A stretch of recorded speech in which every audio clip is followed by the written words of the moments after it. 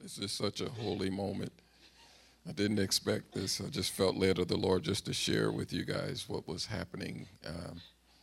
Other than our own people, we have not shared that vision and that strategy. We haven't shared this with only outside of our group.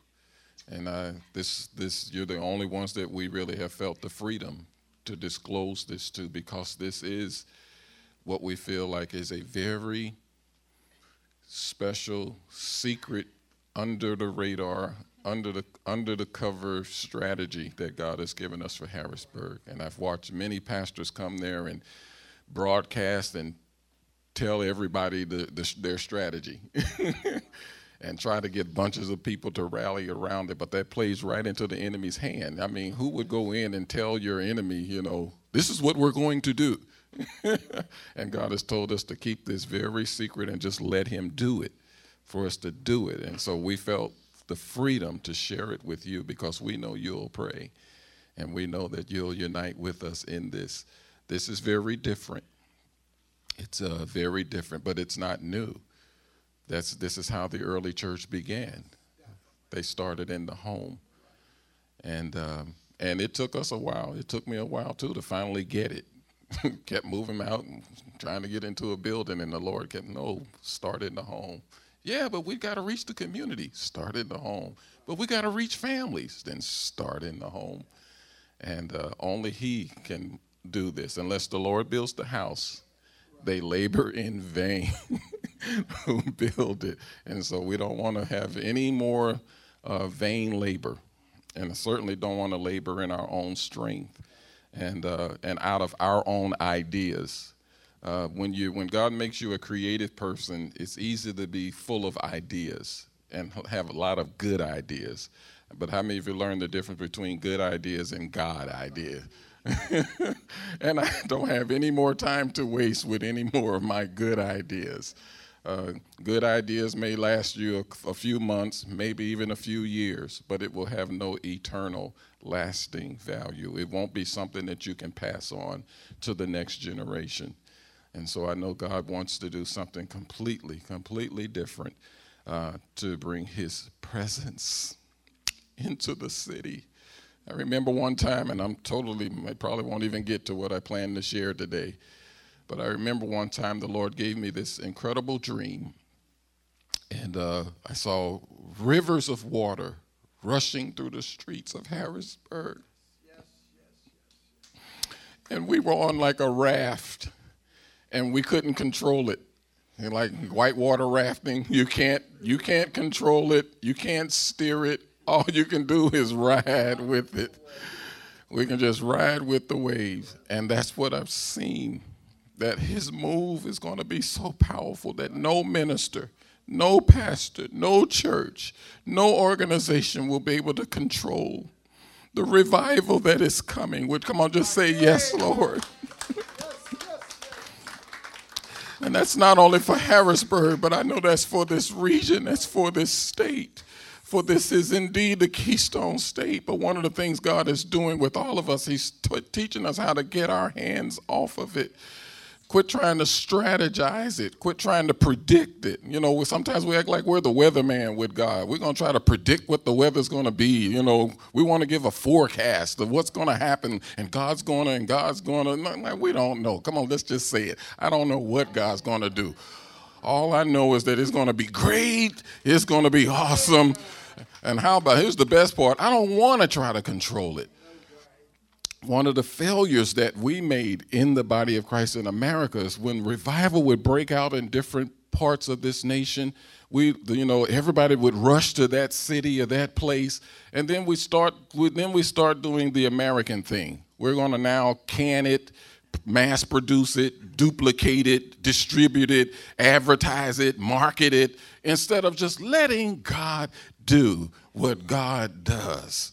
Yes, Lord. And then, yes, and take it back home. That's what we're talking about. How many of you sense that this morning?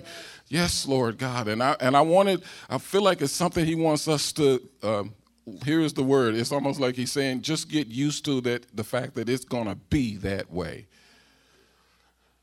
It's just going to be that way. We will not be able to control what God is doing.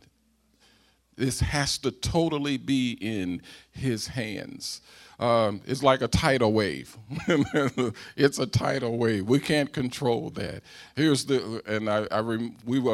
saw this particular video clip that's talked about this current move of God that's happening all over the world. And it's not just Harrisburg. This is happening all over the world. Do you know that we found a statistic, there's 112 million Christians all over the world that don't meet in traditional church setting. Most, and it's not by choice. They have to meet in their homes because of the nations that they live in, because of the laws. And then others by choice. But eventually, I can see a day coming in America, because I sense great revival is coming to America. But it's just not going to be the way that we're thinking it's going to come. It's not the huge stadium gatherings. There was a time when that was necessary in America. It was necessary because we needed to proclaim the name of Jesus, and it needed to be proclaimed boldly and in large scale like that. But somehow we got caught up in the bigness and the magnitude and how grand it was. And then you had local pastors and ministers then comparing themselves to those who God used in that way. When God raised up Billy Graham, and we saw, that was the first time most of us, we had ever seen anything like that. Thousands and thousands of people gathering in stadiums to hear the gospel. But God didn't want that to become the model to be followed. The model was still small. Meet in your house. Meet in a small group. Gather in a local assembly. But not everybody tried to build something huge, because God knew that the day would come in America where our families are so disconnected that the big, huge gathering wouldn't mean anything. Do you know that even in the music industry, with all of what has happened in social media, even the music industry is struggling because kids today don't automatically gravitate toward the big, huge, massive concerts. Why? Because they can pull out their phone and watch their favorite artists anytime they want. So even social media has just changed the dynamic. The big, huge gathering, it doesn't carry the attraction that it used to carry. Part of the reason why they did carry that big attractions was because you didn't see people all of the time. Remember growing up, everybody? Remember the 50s and 60s, and the only time you could see somebody, or the 70s, was on television? So when they came to town, it was a big deal because you hardly ever got a chance to see them. Well, now, since people can see things and experience things all the time, now the big gathering doesn't have the significance. So what's going to make it significant? First of all, Jesus. The presence of the Lord is what has to make it significant. And people need the family connection. They do not have father. They don't know what father, mother means. They have no idea. They don't even know what friendship means. We talked with the pastor in Harrisburg. He brought us there a couple of weeks ago to his congregation. And because he was experiencing the same thing that we have experienced, a church plant right there in Allison Hill, and because the ministry, they've been there for 4 or 5 years now, and they still haven't been able to get people to come, and the ministry just kind of dropped off to the point where they weren't even having services anymore. But he was still meeting with his leadership team, and so grief had set in. Because of the loss, mourning, grief, discouragement. So he brought us in to kind of talk with them and to share with his leaders from out of our story, and then to kind of figure out where we are now and where we're going to go from here. When I share that with you, because they are discovering, even with a church building and a team, they still couldn't get people to come. In our first session with them, wow, God, I didn't know you were going to have us sharing all of this, but we'll go here.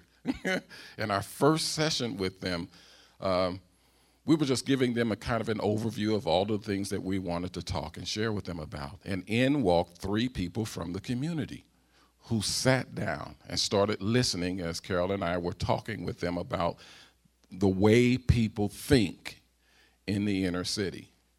And so these three people suddenly interrupted the conversation and said, "That's exactly right. That's it. That's exactly how we feel. That's exactly what's going on." And so they began to pour out and talk about the things happening in their lives. One brother, the young man was there. He had been in prison. He just got out. So people from the street, they just come out and they just tell everything. You know, they haven't learned the church thing where it's like, don't tell everybody everything. And they just poured it out. You know, I've been locked up and all of that. And one woman talked about how, she talked about how she was trying to reconnect with her father, who was sick and in the hospital, and how other family members were trying to prevent that because of the things that she had done in her life. She had been involved in drugs at one time, and they didn't want her around, and how that hurt her because she had changed her life. She had gotten her life back together and was trying to reconnect with family again, but they weren't allowing her. They didn't trust her. Yeah. And another woman talked about her son and her bad relationship with her son, and how she had been on drugs. Got a lot of cases where, and this happens a lot with folks that have been on drugs, they burned a lot of bridges. And so by the time they try to get their lives together, all the people that they hurt along the way don't want any connection with them anymore. Can you see why God would say you need to start in a home? Because even when people try to change, their own family doesn't want to have anything to do with them. So here we are with these three people all sharing their stories. They're just pouring out everything. So we actually kind of stopped this meeting that we were trying to have with this pastor's leadership and started ministering to them, just speaking words of life over them. And then we had to have another pause and go back to the leaders and say, this is what we're talking about. You have to be willing to stop whatever it was that you planned, that when the people come in and they're opening up, you have to stop and take advantage of the opportunity. Because for three people to walk in, here we are trying to minister to this pastor's staff. People from the community walk in. Well, do we go on with the staff, or do we stop and minister to the people? And so we had a live, God gave us a live moment example to say, this is what we're talking about. You have to be willing to stop whatever it was you were planning to do. And as much as we need, that was part of what I had to share. As much as you're hurting because the church hasn't grown and the things we expected to happen haven't happened. But you have to push aside all of your own personal hurt and all the stuff that's going on and the disappointment. When these people walk in, this is the moment. You cannot assume that you'll get another chance with them. In fact, those people had promised, next week, we're going to be here next week, and we want to really be here and all of that. And the very next week, two of them had been locked back up in prison again. So we had the moment right then and there. One plants, another waters. God gives the increase. You can't assume that you'll get another chance to plant. You can't assume you'll get another chance to water. You have to take the moments when they come. And see, and when you're in a home setting or a small group setting, you can stop and do that. If we were in a setting like this and they did something like that, when we would have to be like, well, excuse us, hold on, we'll have to talk with you after service. And then they're offended and they're hurt and they walk out the door before the service is over. And that's just how it is. And so we're sharing that with you to say, God is moving in such an incredibly special way. It's an incredible and awesome, special way. It looked like you were going to say something. I can feel it. I was just thinking that is another opportunity that the Lord has been giving us. Pastors have been asking us to come in to train their staff or their leadership in dealing with the homeless or the people who, the people in their communities, to teach them how to be relational and not be religious or judgmental, but to take the time to listen, to love them where they are, to love them from where they are, to where God wants to take them. Yeah. It's an incredible thing to watch it happen. We're teaching, first of all, always pray. Always pray. Pray for the people. And I'm sharing that with you right now, not just for the sake of inner city and urban ministry, but right where you are right now with your own family. First and foremost, pray for your family. The ones that are irritating you, that are frustrating you, the ones that have betrayed you, the ones that have used profanity. Your last conversation was full of profanity on their part, and they don't want to have anything to do with you. First of all, pray. We shared with you guys, I think it was last year sometime, of how this lesbian couple asked us out to lunch. And of course, we were like, what in the world? What can we say? Where do we even begin? And we started there. Prayer. We prayed for them. We don't even know where to go with this type of conversation. Where do we even start? So always begin in prayer. The next thing we all must learn to do, is to engage. And by engage, we mean when they invite you into their life and into their story, take the invitation. Because that's what happened. They invited us to lunch. We didn't say, you're gay, we can't go. No, if they invite you into their life, take the opportunity. Take the opportunity. Engage. The Apostle Paul said, when I told you to not have any dealings with worldly people, he said, I was not, or carnal people, I was not talking about the people of this world. He said, I was talking about someone who calls himself a brother and still lives like the world. Don't have any dealings with them.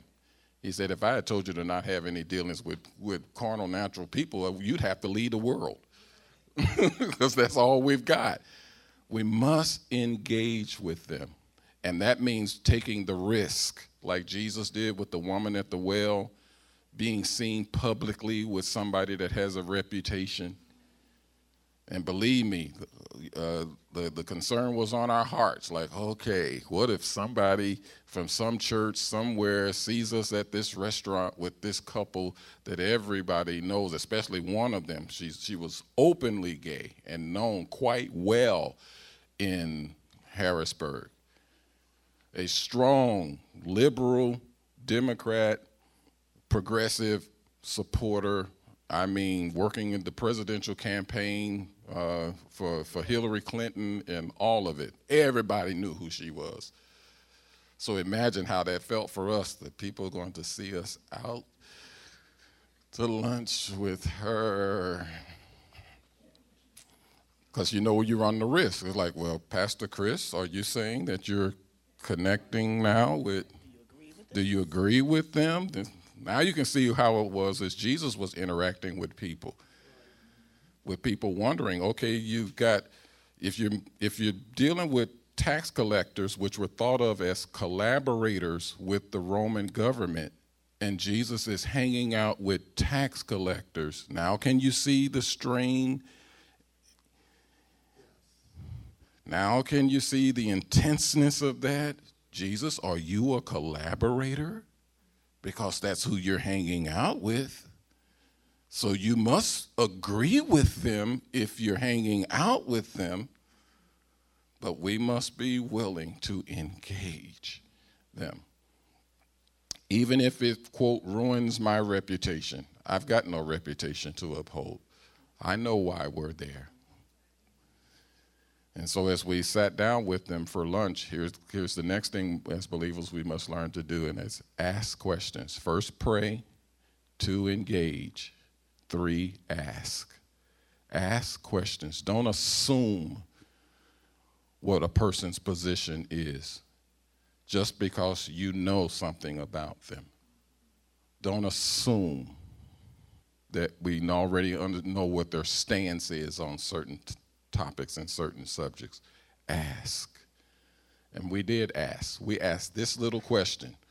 So, what brought you to the point where you would make the decision to live this lifestyle? Isn't that a great way to ask without accusing? No accusation was in that question. I just want to know what brought you to this decision to live this lifestyle. See, it wouldn't have been a good place to start with, you're going to hell. You know what the Bible says about homosexuality. That's not a good place to start. Remember, pray, engage, receive their invitation. When you go in on the invitation, now ask. Don't assume that you know. That's really huge, too, because they're expecting you to be judgmental. They're expecting you to come at them. Because actually, they started the conversation by we know that you're a pastor, and we know what the Bible says about homosexuality. We know what the Bible says. So what do you say? That's how they started. And I know now you're wondering, so how did you answer their question? The way we answered their question was, yes, the Bible clearly does say that it's wrong, but the Bible actually has more to say to me about how I'm supposed to treat you. And their eyes and their jaws dropped. And does that mean I accepted their lifestyle? No, but I answered the question. The Bible has more to say to me about how I'm supposed to treat you. Then ask the question, so how did you come to this lifestyle?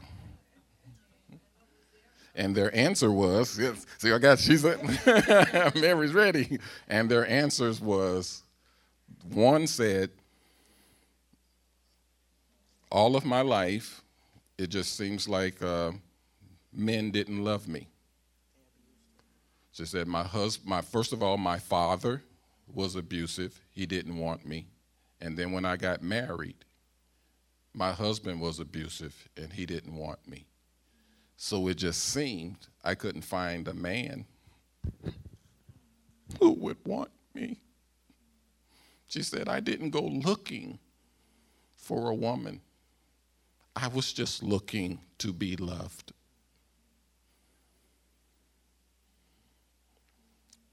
You learn a lot when you just ask. Can you imagine all the judgmental questions that were still stirring inside of me that was suddenly just snatched away? Like, wasn't looking for a woman, was looking to be loved. And she loved me. She accepted me the way I was. Then came the worst part. And the people who rejected me the most was Christians. Father, husband. The other one, while listening to her partner tell her story, turns and looks because her story was the same. The other one, her father was a pastor. And her father was very hypocritical. She said she grew up in the 60s, came along in the 60s, did all the whole hippie thing, the whole, was the Woodstock, all of that. And she didn't have any problem with any ethnic group. So she didn't have, she said, not a racist bone in her body, just open and accepting to everybody. But she said, but I watched my father, who would preach love on Sunday mornings, but would not let me have any black friends.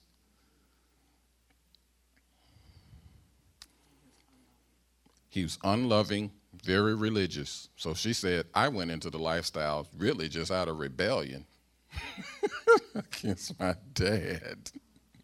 And I didn't want to have anything to do with him or his God because he didn't live what he preached.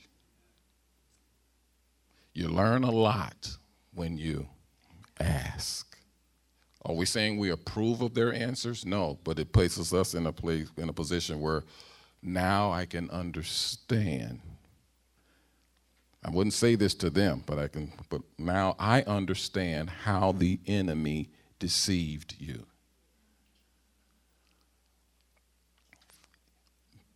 Which gives us compassion for people when we see how they came to the places where they are now. Then she went on to say had the same type of journey as her partner. And my husband, she got married, even had children, but her husband was abusive. So she got tired of playing in the back of her mind this hypocritical dad and this abusive husband. So she began to look for love amongst women. In both of their cases, it was by choice. But they were open to other discussions because we took the time to listen to their story. Pray, engage, ask. And I just said what we did as the next step. Listen. Listen to them. I didn't say accept their position. I'm not accepting their sin, but listen to them. Listening is very different from just simply hearing. Many believers don't really listen. What we do is we wait for them to pause so that we can talk. Come on, say yes, Lord. Yeah. While they're talking, I'm already thinking of 4 or 5 scriptures that I can give them. No. Really listen.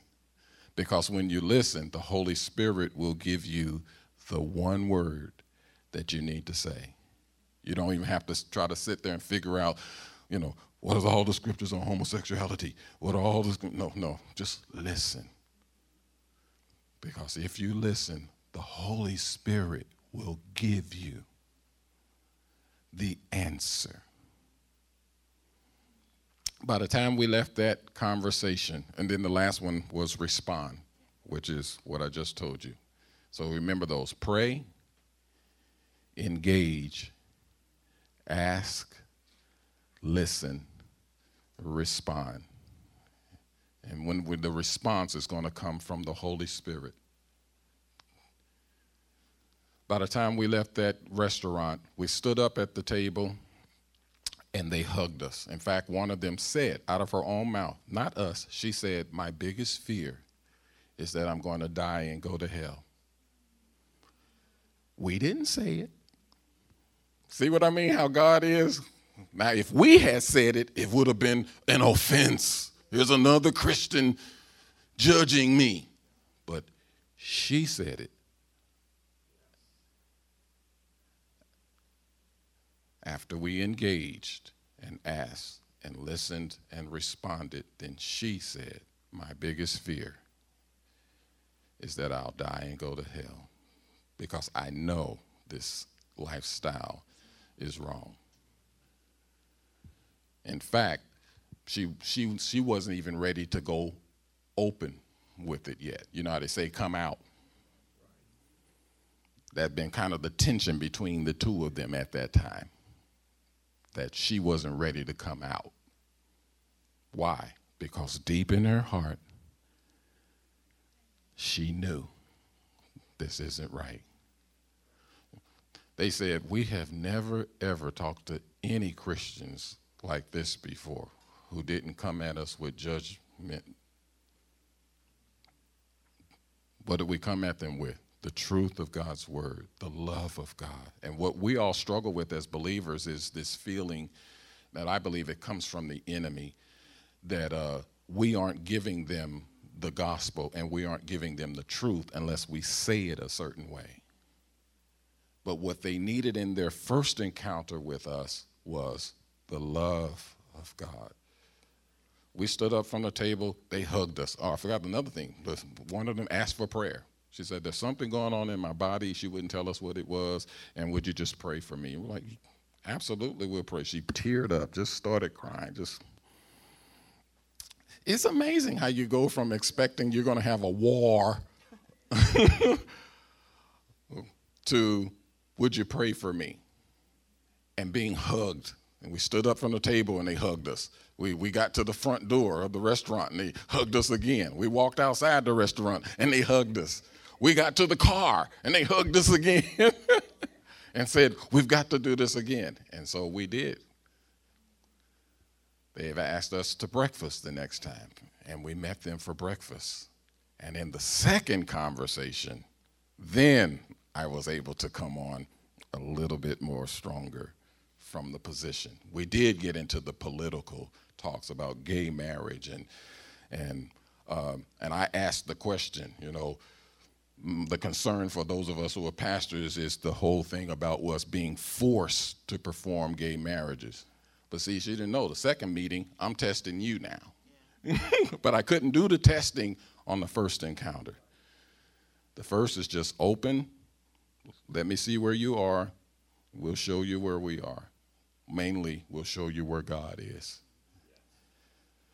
The Bible says he lets his sun and his rain be on everybody, the just and the unjust. Sunshine and rain, everybody gets. So we as believers can't withhold sunshine when people need it and withhold rain when people need it simply because of where they are. God doesn't do that. Every farmer in this region don't love God. But everybody gets the same weather that you get. Sometimes there are some storms that do pass over.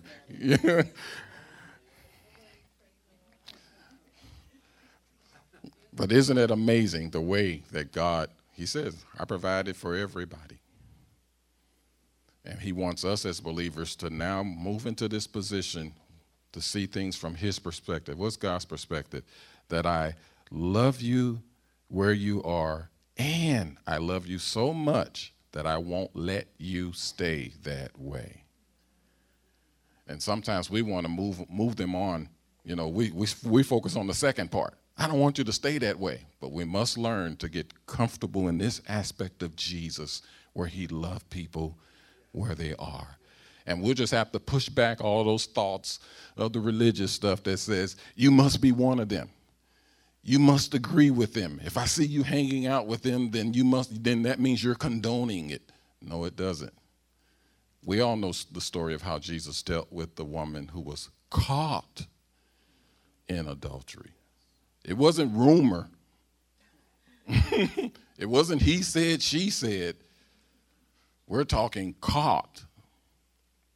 And religion always does this. Religion always looks at the deeds and the actions of people. But God looks at people's heart. Why did they do what they do? So what Jesus saw was not just a woman who was an adulterer. What he saw was someone who was willing to risk death to experience just a small moment of feeling loved. Changes the total perspective, doesn't it? Jesus saw someone who's willing to risk, because she knew the risk. She knew the penalty. But I'll risk death for a few moments in someone's arms so that I could feel loved, even if it's only temporarily. That's what God sees. So then he has to respond to the religious crowd that only sees your deeds, that only sees your flaws, that only sees our failures. And God looks at, because all of us are like that in some way or another. Just think about it. It may not be something as openly as bold as adultery, but all of us know there have been different areas in our lives, and even still maybe having some struggles in different parts of our lives where we're willing to risk the consequences of this action just for the temporary relief of the pain.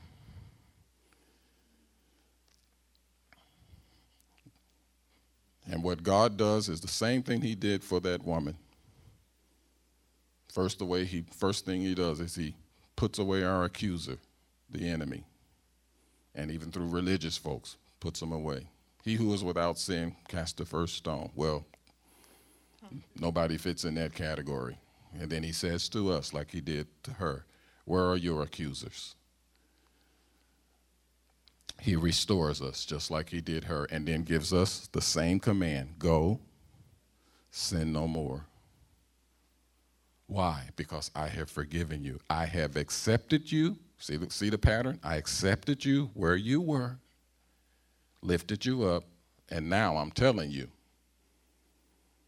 we're not going to stay in this lifestyle. Let's go on this journey so that you can become all that I created you to be. Bless the Lord. Thank you, Lord. That's what you are doing by helping us. We're changing the culture of Harrisburg, because that's what's been there for years. I believe that's part of the strategy why God is raising up house churches, because they have been so wounded by the church that they don't trust them anymore. They won't even give them the opportunity to hurt them. So we're changing the culture to one of back to what Jesus originally intended: to love people, to begin with where they are, and to help walk them along in their journey to God in a loving, compassionate way. Come on, would you join in with us right now? Come on, give the Lord a hand. Bless the Lord. I want you to know that none of that was in the script. We were going to talk about the spirit-filled life, but what we just described was the spirit-filled life. We were going to talk about building the gates. We were going to continue with the gate journey, and this week's gate was going to be the fountain gate. Jesus said, out of your belly shall flow rivers of living water, the restoration of the fountain gate. So the Lord wanted us to bring it this way today, that the release of the fountain gate, those raging rivers that I saw in that dream, that's what he's releasing in your family and our family. In this region where we are, the fountain gate is being restored. Can you imagine just the geyser? What's that geyser called? Old Faithful. Can you imagine geysers all over this area? Just an explosion of water and power all over this region, out of every house, out of every heart. And no matter what it is that the enemy has planted there, just think about it. He done set up all his stuff in your family and in your household, and now God's got this geyser. Look, say you messed up. Once again, enemy, you planted all of your stuff over a geyser.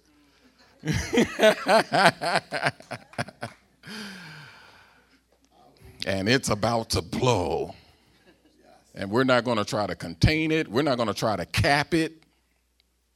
You know, when they discover oil and it comes gushing up and they put a cap on it, here's what God said: no, I want oil to bust up all over this place with no cap. Nobody trying to control it. Without measure. Come on, just say, Lord, come on, break forth on us, Lord God, without measure. Let the river flow. Raging rivers, let it flow in my heart, God, in my household, no matter what my eyes see and what my ears may hear. Lord, we believe your report. We believe you, God. The day has come for the river to flow, for the geyser to blow. I hear a song in that. We hear it, Lord God, and we say, bring it on. Bring it on. I know that's not a deeply religious way to say it, but that's how I hear it. God, bring it on. Let it just blow up in my house, in my heart, on my job, in the neighborhood. Just let it blow.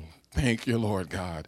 In Jesus' name we pray. Thank you, Lord. Amen and amen. Come on, give the Lord praise today. Hallelujah.